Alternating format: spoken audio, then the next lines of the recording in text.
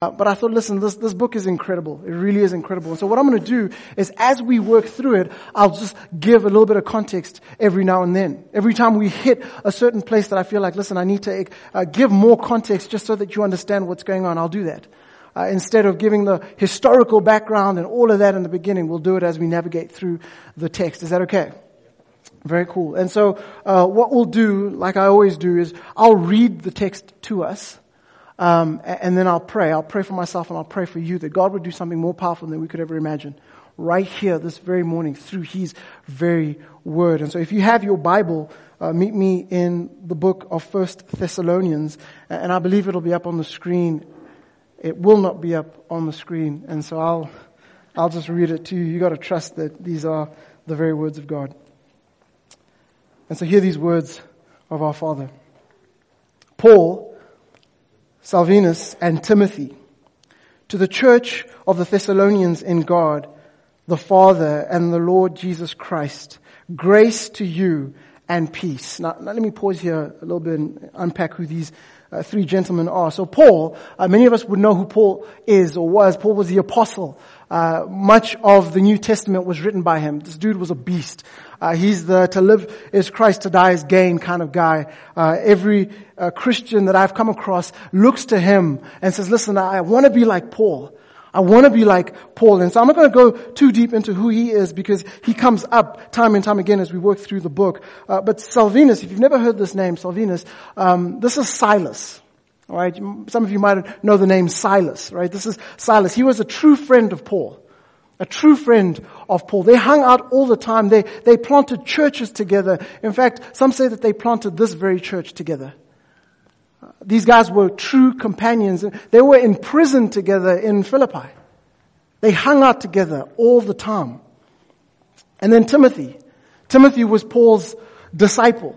Now, I don't know if you know this, but Timothy's mom was a devout Jewish woman and his dad was Greek. So Timothy was mixed race. We know this because Acts chapter 16 verse 1 tells us that. Now I find it incredibly important that the scriptures find it necessary for us to know that Timothy was mixed race. It's incredibly important. It's got nothing to do with what I'm going to preach about this morning, but I find it incredibly important. And so here's Paul, Silas, and Timothy to the church of the Thessalonians. Now, Thessalonica still exists today. It's the second largest city in Greece. But in this time, it was the capital of that region called Macedonia. This was under the Roman Empire. It was an incredibly strategic city. Very, very important city. And so Paul found it necessary to go plant a church there. He was going, listen, if we want to reach the region of Macedonia, then let's go to Thessalonica. Let's plead with God that He would do a profound work in the city so that He might reach this region and beyond. But let me keep reading. Verse 2, we give thanks to God always for all of you constantly, mentioning you in our prayers, remembering before our God and Father your work of faith and labor of love and steadfastness of hope in our Lord Jesus Christ. For we know, brothers, loved by God, that He has chosen you, because our gospel came to you not only in word, but also in power and in the Holy Spirit and with full conviction. You know what kind of men we proved to be among you for your sake. And you became imitators of us and of the Lord, for you received the word in much affliction and with joy of the Holy Spirit. Now, let me say this. Paul and Silas planted this church in Thessalonica. Again, we know this because of Acts chapter 17, verse 1 to 9. It actually unpacks the story of them starting the church in that region. And so they plant this church. People come to faith. It's phenomenal. It starts to grow. It's a really young church. But then about 3 weeks in, there's lots of persecution. And so Paul and Silas have to now flee. And so they leave this church under some leadership. They're now in Corinth. And so it's the three of them. It's Paul, Silas, and Timothy. They're now in Corinth. And Paul goes, listen, hey, Timothy, I want you to go back to Thessalonica and just go make sure that those guys are still loving Jesus. That there's still a community there. I want you to get a report for me and just let me know what's going on. How's it going there? And so Timothy goes, sees what they're doing, comes back with a report and says, listen, Paul, it is phenomenal. It is phenomenal. There's tons of persecution. That church is under so much persecution, so much suffering and difficulty and challenges, but they are continuing to love the Lord. They're continuing to love the Lord in spite of all of that. And so Paul says, you know what, then let me write them a letter. Just to encourage them, just to tell them to keep going. As a young church, keep going. Keep your eyes fixed on the author and perfecter of our faith. Verse 7. So that you became an example to all the believers in Macedonia and Achaia. For not only has the word of the Lord sounded forth from you in Macedonia and Achaia, but your faith in God has gone forth everywhere, so that we need not say anything. For they themselves report concerning us the kind of reception we had among you, and how you turned to God from idols to serve the living and true God, and to wait for his Son from heaven, whom he raised from the dead, Jesus, who delivers us from the wrath to come. Just that far. Let's pray. Father, we thank you for your word. We thank you that it is rich and that it is still relevant today.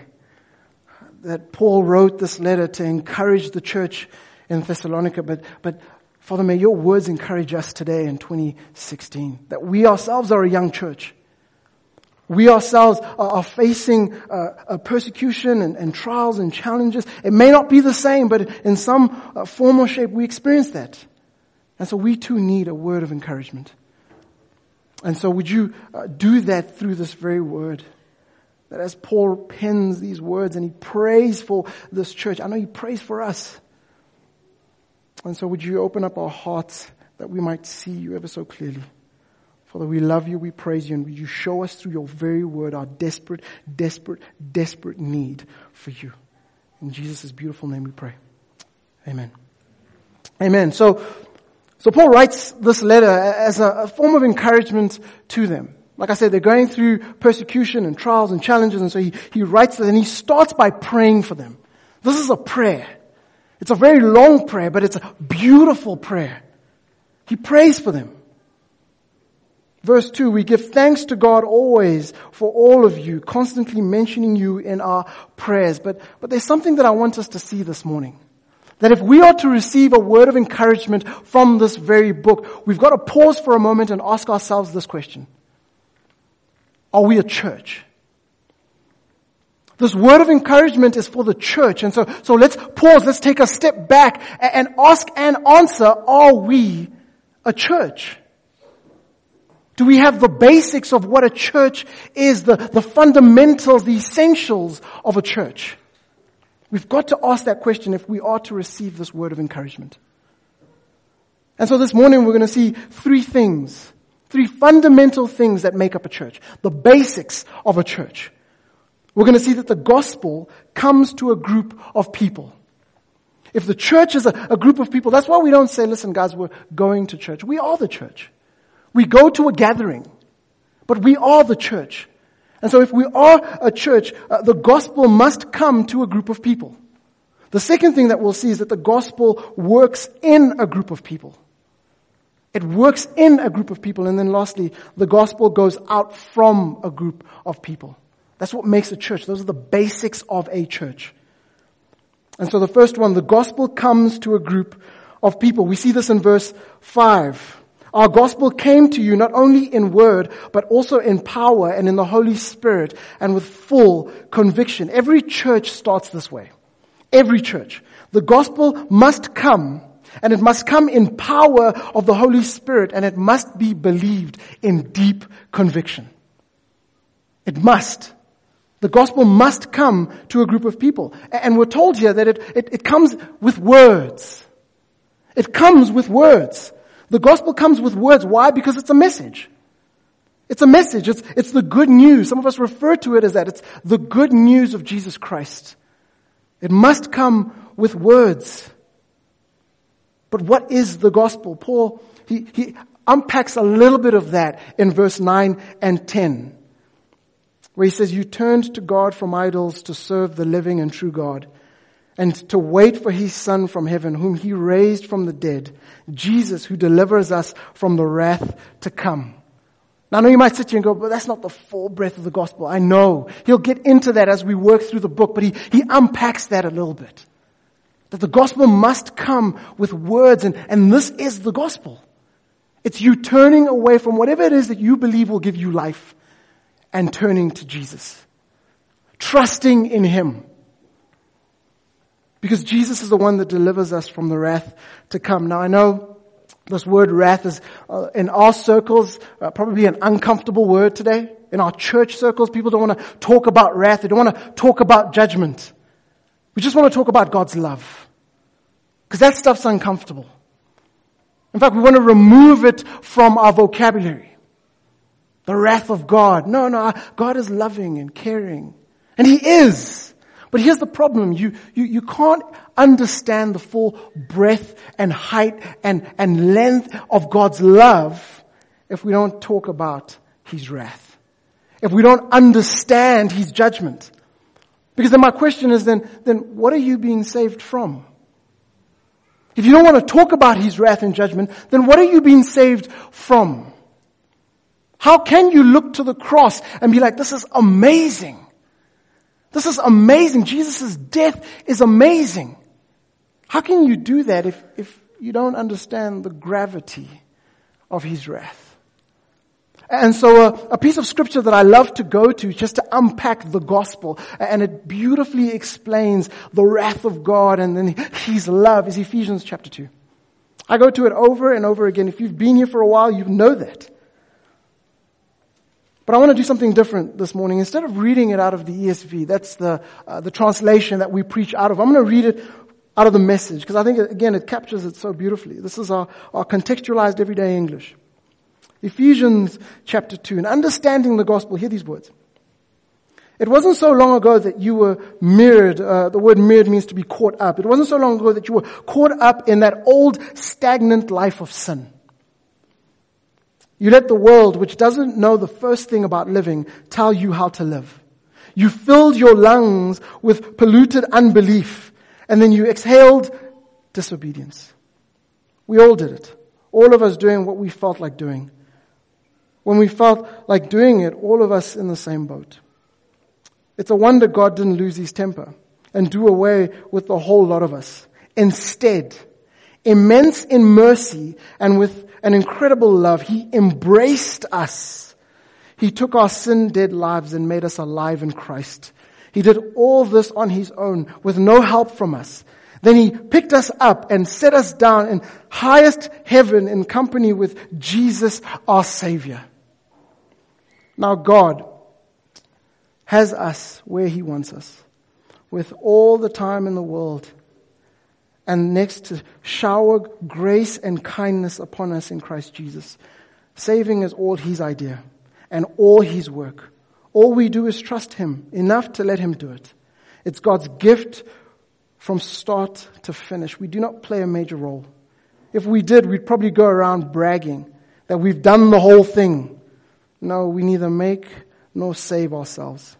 God does both, making and saving. That is the gospel. And it is incredibly comforting. You should find comfort in these words. I love it. I love how he says, listen, you've got nothing to do with your salvation. Nothing. No amount of work can get you into the kingdom. Doesn't matter how good you are, how often you come to the gatherings that we have, how often you read your Bible, how often you pray, and I don't mistake, and those are incredibly important things. But it's not about that. That's not what gets you saved. God does all the work. This should be incredibly comforting to us. Because if this is true, if no amount of good works can get me into the kingdom, if this is true, then that means for those who have crossed the line of faith, there's no amount of bad that you can do that will disqualify you from his grace. Did you get that? If it's true that there's nothing that I can do to attain salvation, if you are a Christian, then that means that there's nothing that will disqualify you from his grace. He says it, that once you're in his hand, that's it. You're in. That's the gospel. That's why it's good news. That's why it's good news. It's about His grace. It's always been about His grace. Always. It's always been about His grace. And He initiates it. God initiates it. Maybe let me explain it this way. I haven't done this in a while. Some of y'all know I like to bring people up. I'm going to do that this morning, but I'm going to need a volunteer. I see Christina's like, no, please don't pick me. Don't pick me. No, for the sake of this illustration, I'm going to need my wife. Is she at the back? Could someone mind? Please go call my wife. I'm going to, because I believe that this is incredibly important for us to understand. That the gospel is a gospel of grace. That the good news, it's all grace and it's all initiated by Him. And that there's nothing that we do that gets us into the kingdom of God, but God alone. I know my wife's panicking. You can stand right there. This is going to be great. Like 10 people are going to get saved. It's going to be a phenomenal illustration. So let me explain it this way. So this is what Paul, who wrote Ephesians, is saying in Ephesians chapter 2 when he unpacks the gospel. When he says, listen, I'm incredibly thankful for the church in Thessalonians because of the gospel, right? That there's nothing that we do. So I'm going to play God. If you came to my home, you'd agree. No, just playing. I'm going to play God. And so confidence will be you and I. Right? And so we're on the other side. We're living in sin. We're doing our own thing. We're believing that we're the masters of our own destiny. God stands on this side. He longs for a relationship with us. But there's nothing that we can do to get to Him. And so what does He do? He initiates. He initiates.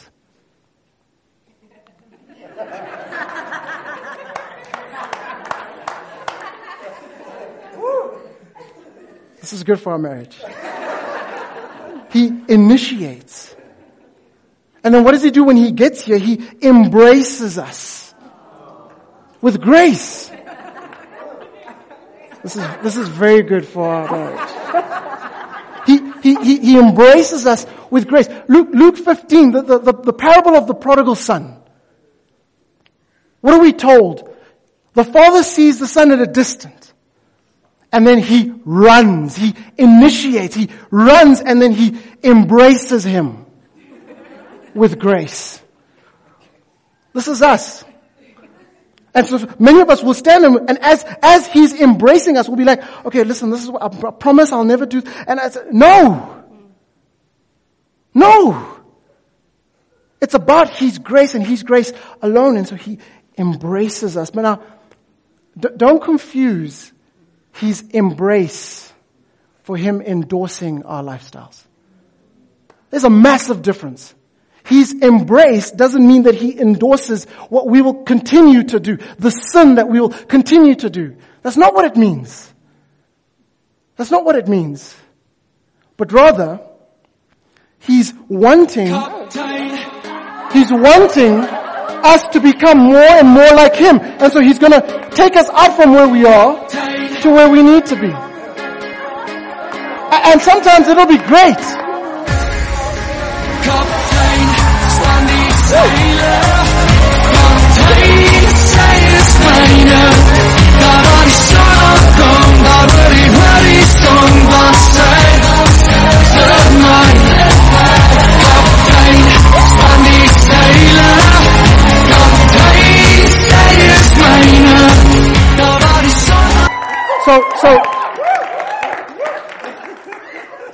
So he will never leave us where we are. Not only does He embrace us, but then He's drawing us to become more and more like Him. And like you've just seen, often we'll enjoy it. We'll enjoy it because it's like, I don't want to live like that. The parable of the prodigal son, I don't want to live among the pigs. And so I'll enjoy it as He draws me closer and closer and closer to the Father. But there are times, go back. there are times where it's not as fun. It's not as fun. There are times where you have no idea what he's doing.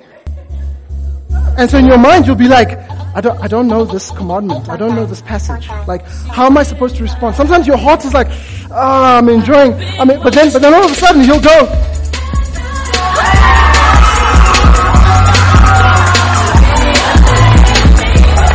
And so all of a sudden you'll be like, I think I know that track. I think I know. And then he'll come. And then you'll be like, what's this? What's this? I don't know this. But he'll teach you. He'll teach you. He'll teach you. You're like, oh, okay, just follow. Just follow. Just follow. Okay. Okay, is that how we love people? Is that how we serve? Is that Thank you.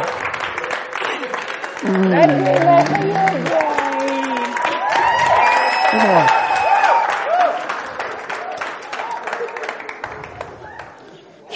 She whispers in my ear, I'm never doing that again. Shame. She didn't know I was going to do that. But you get the point. The gospel of grace, it finds you where you are. He then embraces you. But his promise is, I'm not going to leave you there. I want you to become more and more like me. And yes, there are times where it's great, especially in the beginning. Especially in the beginning, if you've just come to Christ, if you've just crossed the line of faith, and I know there's many of you in here like that, it's like, man, this is great, and I love this, I love community. I can't wait for Sunday. I can't wait for my city group. But after a while, you're kind of like, Jesus, I don't know that move. Sometimes, if we're really honest, Jesus, I don't want to know that move. And he says, it's okay, I'll show you. I'll show you how to love, and how to serve, and how to trust. It's about his grace. It's always about his grace. And so if we are the church, if we're trying to figure out if we can receive this word of encouragement, we have to ask the question, are we the church? And if we are, then the gospel has to come to us through words. There is no church if there's no proclaimed gospel. Some of us, we tend to think people will believe by just looking at me. At work, I'm just going to show up to work and sit here. I'm going to say nothing. And then they'll just come and be like, hey man, I saw you sitting there. I want to give my life to Jesus. Now, if that has happened to you, man, praise God, because I know God can do that. But when I read the scriptures, I see over and over again the proclamation of the gospel. We must proclaim the gospel. But the gospel doesn't just come with words. It must come with power. Again, verse 5, our gospel came to you not only in word, but also in power and in the Holy Spirit and with full conviction. This gospel is not just information. It's not just information, but it's good news that leads to supernatural transformation. That's a powerful work of the Holy Spirit. It's a powerful work of the Holy Spirit. The Holy Spirit plays a major role in the work of salvation. See, for many of us, the Holy Spirit is like a silent partner. Every now and then you'll see his signature on scripture. But that's about it. Like, he doesn't really do anything. Often we don't even refer to him as a him. And then for others, the Holy Spirit is that dude that shows up and does really cool party tricks. I know you've seen the YouTube clips. But that's not what we see in Scripture. The Holy Spirit comes with power. And he has a role to play, an incredibly important role to play. The Holy Spirit provides conviction of sin to all people. John 16 verse 8. He serves as the helper or comforter for all of those who are in Christ. John 14, 16 to 17. The Holy Spirit guides believers to truth. John 16 verse 13. The Holy Spirit helps believers to glorify God. On our own, we would not glorify God. Left to myself, I will choose me over and over again. The Holy Spirit helps believers glorify God, John 16 verse 14. He enables believers to produce the fruit of the Spirit, Galatians 5:22 to 23. The Holy Spirit indwells in all believers. He seals us assuring our salvation. Ephesians 1:13-14. This is massive. The gospel not only comes with words, but it comes with power. This is incredibly important. And Paul mentions this because he knows the situations in Thessalonica. He knows that they would have needed this gospel power. They would have needed this gospel power because he knew what they were up against. Verse 9. You turned to God from idols to serve the living and true God. He knew what they were up against. You see, in that context, a lot of the people were kind of connected to what these things that they call guilds. It's like a network of trade. Like if you were a blacksmith and you were part of the blacksmith guild. If you were into farming, you were part of the farming guild. It was like your network. And you know what they did? They would go work, and then afterwards they'd gather together at the local pub, that version of a pub. They would gather together and then make sacrifices to their multiple gods. And often these sacrifices would lead to unbiblical sexual acts. This was all part of their worship. And so for the Christians in that city, when they came to faith, they had to go, you know what, we need to turn away from this and turn to the living God.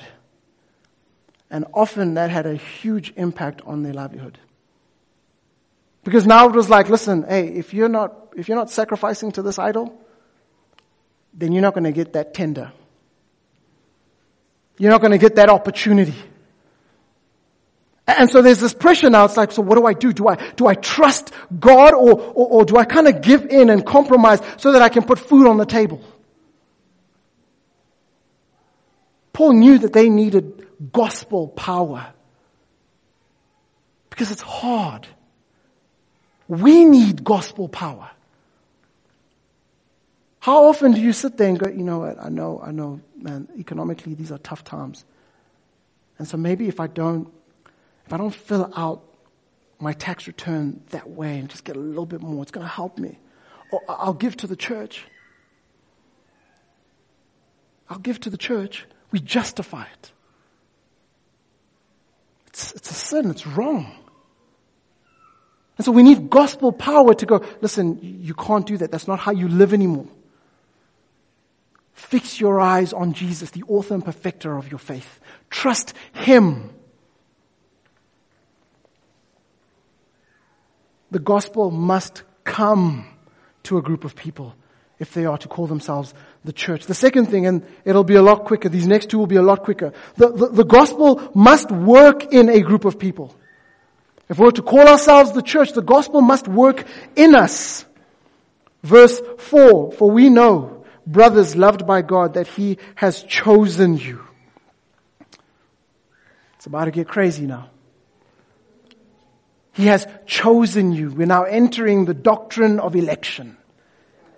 We're about to talk about predestination. And there's always two groups of people when you talk about this doctrine of election. There's always those who kind of go, you know what, man, I don't, it's just really difficult for me to understand. I don't want to know. I'm not going to believe it. I don't know where I am. And then the other group is trying to shove it down our throats. Believe this. And then we get into these heated debates with one another. Are you predestined? Are you predestined? Who's predestined? Do I share the gospel? I don't know. Election. But if you look at the scriptures, every time Paul talks about the doctrine of election, it's always meant to comfort us. Always. Go look for yourself. It is always meant to comfort us. So, Onya, are you saying you believe in election? Absolutely. Absolutely. 100%. Do I understand it? No. I don't. Because I'm not God. But I believe in it because when I look at the scriptures, it is meant to encourage us. It's meant to comfort us. Paul always says it because he realizes, listen, this church is going through some difficult times. There's a lot of doubt. There's a lot of uncertainty. Sin is knocking at the door going, listen, you see, you sinned yesterday. You see, you're not a Christian. God doesn't love you because you did this. The doctrine of election allows us to stand in the face of sin and go, no. Yes, I have sinned. Look at my past. But He's chosen me. He's predestined me. Before the foundation of the world, He chose me. He took the risk. God took the risk because He knew. If you were in investments, you'd be like, that's a ridiculous risk to take. Because you know that's what He's going to do. But I'm going to choose Him. I'm going to choose Him. It's meant to encourage us. And so if you wonder today, do I matter? Am I loved? Does anybody care about me or my struggles? Am I somebody of value? Start here. Start where Paul does. He says, before you were born, before you had made a mess of your life, before any of that happened, God chose you. Not the other way around.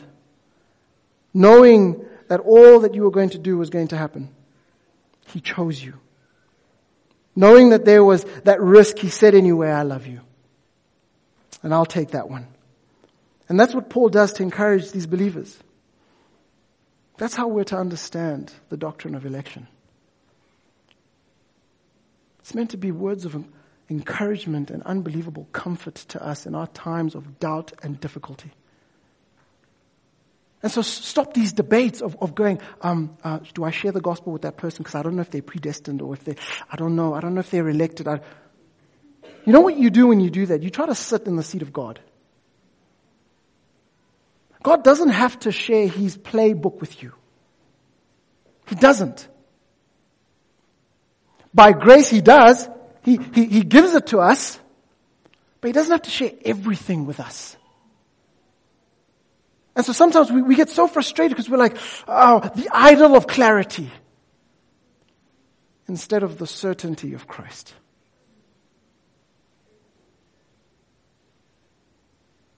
I hope that the doctrine of election would comfort us. And that we would go out and share the gospel. And I'm getting ahead of myself in the sermon, but that we would go out and share the gospel. Why? Because I want other people to have the certainty. Why share the gospel if you don't know? Because I don't know. I don't know if they'll come to Christ, so I'm going to just keep sharing the gospel. And if they say no, I'll be back tomorrow. Trusting that His work of grace will draw them closer to Himself.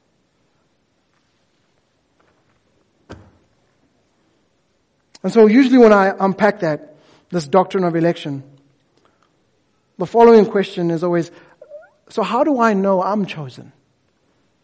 Right? Like I'm not supposed to try to figure out if they're chosen or not. With them I share the gospel. But how do I know if I'm chosen?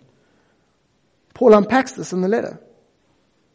He unpacks it with why he's thankful for them. Verse 2, we give thanks to God always for all of you, constantly mentioning you in our prayers, remembering before our God and Father your work of faith and labor of love and steadfastness of hope in our Lord Jesus Christ. Paul unpacks the three great Christian virtues. The three great Christian virtues, faith, love, and hope. And he says, I see them. They are evident in your lives. They are evident in your life. Do you want to know if you're chosen? Do you want to know if you're elect? These virtues are evident in your lives. But I want you to see here that Paul not only stresses these virtues alone, but he also stresses what they produce. He stresses what they produce. First, he says the faith produces work. It produces actions. It produces deeds. Because at the heart of faith, there's work. Why is there work? It's because you're trusting Jesus. And so it will produce work. Now don't get me wrong. We don't work so that we acquire faith. We work because we have faith. And so we'll plant a church in faith.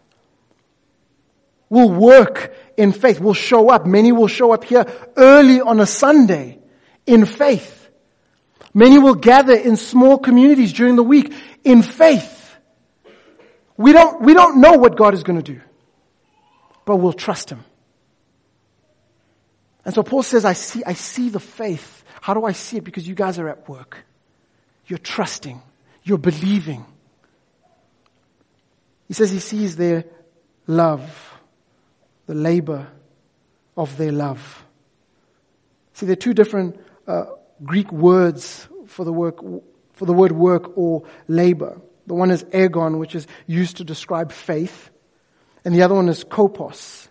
See, ergon is pleasant and stimulating. It's when you enjoy work, when it's fun and great. He uses that word to describe their faith, but then kopos implies toil. It's vigorous and sweat-producing. It's tough. Now, why does he use that to talk about love? Well, if you've been married for a season, you'll just amen him at that point. See, for some of you who are recently married, you're still in that honeymoon stage, and praise God for it. I pray that he just extends it. But after a while, you just kind of go, you know what? Not today. Not today, boo-boo, not today. You wake up and you're just like, that thing that you do is frustrating me. It's frustrating me. I don't know if I want to keep going. And this is what separates those who are in Christ and those who aren't with regards to marriage. Because you know what the world does? It just goes, you know what? I'm out. I'm not feeling it anymore. Those feelings that I had on that day. Remember that day? Friends and family, and I was dressed in all white. I'm not feeling that today. And so you know what? That means that I'm out. I don't love you anymore. That's not how it works. Love is a commitment. And so there will be days where it is tough. Now I know some of you in here maybe come from a context where there has been divorce, and I don't want to belittle that, and I don't want to just talk over it. But what I want to say is that, listen, loving people is difficult. Just being in this community, if you've been here for a while and really stepped in, loving someone who's different from you, who practices life differently, who believes differently. It's going to take work. Sweat-producing work.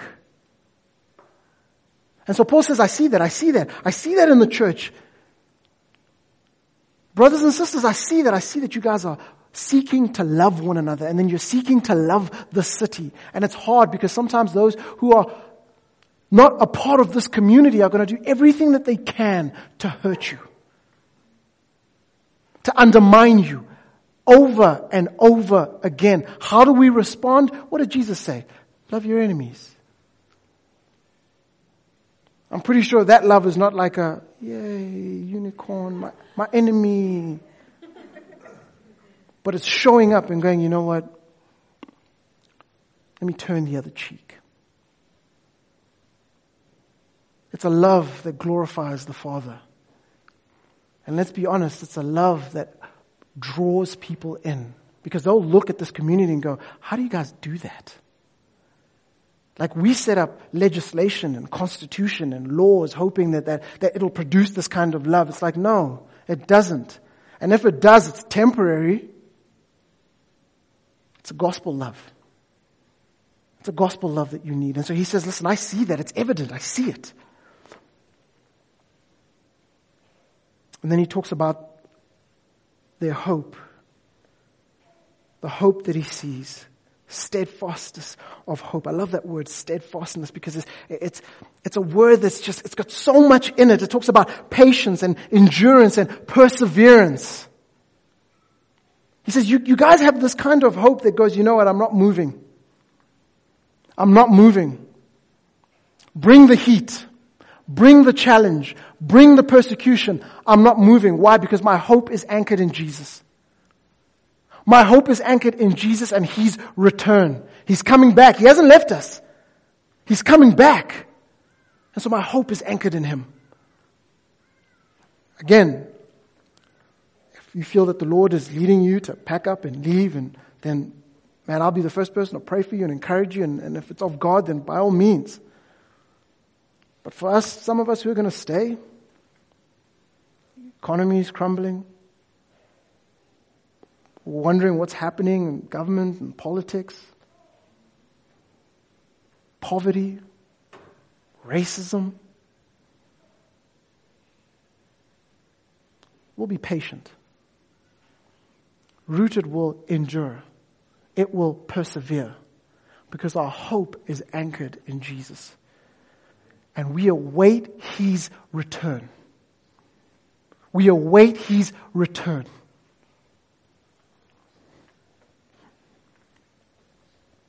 Work of faith, labor of love, steadfastness of hope. Paul says, I see these things. I see that the gospel is at work in you. I see these things. Now, Paul wasn't saying, hey, I'm thankful that you guys are producing these things perfectly. Because that's what produces a church. No. What he's saying is, I see growth in these things. Because this side of heaven will never be perfect. Will never be perfect. But there should be growth. And so here's my question to you. If you've crossed the line of faith, do you see growth in these things? Is there growth in the way that you love? Is there growth in your faith?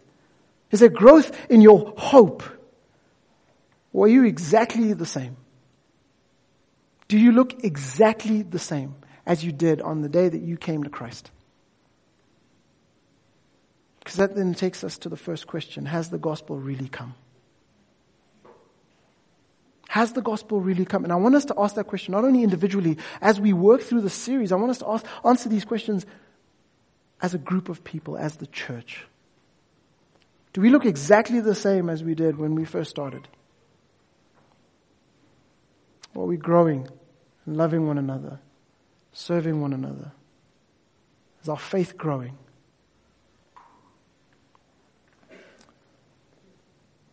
The last one, and we'll land the plane here. When asking the question, are we a church? We've got to ask and answer, has the gospel come to us? Is the gospel working in us? And then lastly, the gospel, it goes out from a group of people. The gospel goes out from a group of people. The message of the good news cannot end with the church. It must go beyond us. Verse 6, and you became imitators of us and of the Lord, for you received the word in much affliction with the joy of the Holy Spirit, so that you became an example to all the believers in Macedonia and in Achaia. For not only has the word of the Lord sounded forth from you in Macedonia and Achaia, but your faith in God has gone forth everywhere, so that we need not say anything. How unbelievably encouraging as a young church to hear that. Paul, who's this phenomenal missionary, says, you know what, guys? You guys are killing it. You're killing it. You're loving Jesus and you're loving one another so much and you're sharing the gospel with others that it's like, man, I don't even need to go to those places. I don't even need to go because what you guys are doing is spreading like wildfire.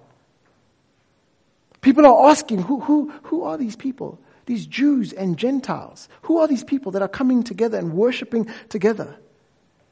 I want to be a part of that. I want to be loved that way. I want to be served that way. How do I become a part of this community? And our answer is the same. Trust in Jesus. Turn from these idols and trust in Jesus. The gospel must go out from a group of people. I think of Harriet Tubman. I don't know how many of you know the late and great Harriet Tubman. Harriet Tubman became famous because she was known as the conductor of the Underground Railway Road during the 1850s. She was born a slave on Maryland's eastern shore. She endured the harsh existence of slavery, the beatings, the floggings. But in 1849, she fled from slavery, leaving her husband and family behind in order to escape all of this. And despite a bounty on her head, she returned to the South at least 19 times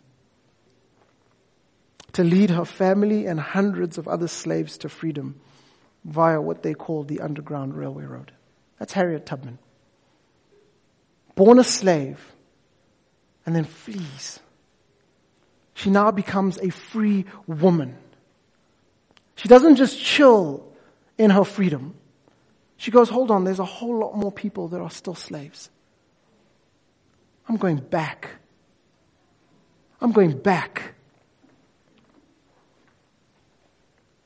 My people must go free, was her constant chorus, signifying a determination uncommon among even the most militant slaves. She used her intelligence and drawing on her infinite courage, she escaped bounty hunters seeking a reward for her capture. She never lost a fugitive or allowed one to turn back. I love that. She never lost a fugitive or allowed one to turn back. This was a woman who said, you know what? I have tasted freedom. The temptation is to go, I'm just going to live in this freedom and forget about all these other people who are still slaves. But she doesn't. She doesn't give in to that. She goes, you know what? I'm going to turn around and I'm going to go back. I'm going to risk it all. I'm going to go back. Why? So that others might taste freedom. We cannot be a church that claims to love Jesus and not love his mission. We heard Joey talk about this last week. You can't stand over here and go, I'm all about you, Jesus.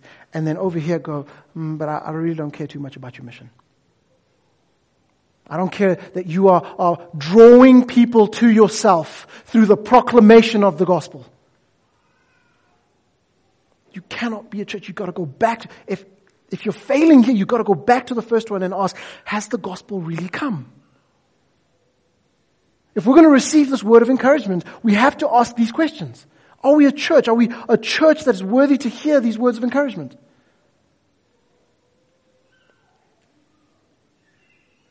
Harriet Tubman said, I freed thousands of slaves, and I could have freed thousands more if they had known they were slaves. I think that's the biggest issue, is that people don't know that they are slaves to sin. I didn't know that for 19 years of my life. I didn't know that I was living in darkness. My eyes had adjusted to the dark. That's how bad things were. And it's only when I saw a community of faith, living out the gospel, I looked and I said, they have something that I don't have. They have something I long for. Is that us? Are we that community that people look to? That when people come and visit and they walk in and they go, this is different. And not so much because, oh, cool, we get to write on our coffee tables with chalk. That's pretty cool. And man, we have these really cool banners. I think they're pretty cool. And man, we have a massive screen and our artwork is on point. And yeah, that stuff's important. But no, I hope that they would come in and go, this is different. Because they're going, look how they relate to one another. And engage with one another. And love one another. And serve one another. What is that? It's the gospel. It's the gospel that has come to a group of people. It's the gospel that works in a group of people. And it's the gospel that will go out from a group of people. Are we being known for that? Are we being known for that? And so I'll close with this. As we work through this book, over these next 8, 9, 10 weeks, as we receive this word of encouragement from Paul, we should constantly pause and ask ourselves, are we truly the church? Are we just pretending, or are we truly the church? And so we should ask ourselves these 3 questions. Has the gospel come to us? And again, I think it's important to ask this question individually, but let's ask it as a community. Has the gospel come to us? Is the gospel working in us? Is there a change? Is there evidence of grace? And then lastly, is the gospel going out from us? Are we creating holy huddles? Or are we channels of God's grace to a broken world? Let's pray. And so, Father, as we begin, as we launch, as we kick off this new series, I ask just for two things. And my hope is that I would continually come back to these two things over and over and over again. The one is, are our eyes fixed on you, the author and perfecter of our faith? In times where we may not see what it is you're doing in front of us, I hope that we would trust your hand. That we would cry out to you in our times of need. Because we've made a declaration that there's nothing else that will satisfy us. Only you. And so I ask that you would examine our hearts over and over again, that we want to receive a word of encouragement as the body of Christ, as the church. But we cannot be the church if our eyes are not fixed on you. If we have not made a decision to follow you. And so search our hearts, O Lord. And then the second piece is that as we do that, we would do that collectively. That our society is prone to independence. That our questions are always, how does that impact me? How does that affect me? What about me? I hope that over these next 8, 9, 10 weeks, we would go, no, how does that impact us? How does that affect us? What about us? Because you have beautifully and uniquely designed us for community. And so, Lord, I thank you for this prayer that Paul prays for the church in Thessalonica. And I know by the power of your Spirit that this prayer is for every single church throughout history. Father, we love you. We praise you. It's in your beautiful name we pray. Amen.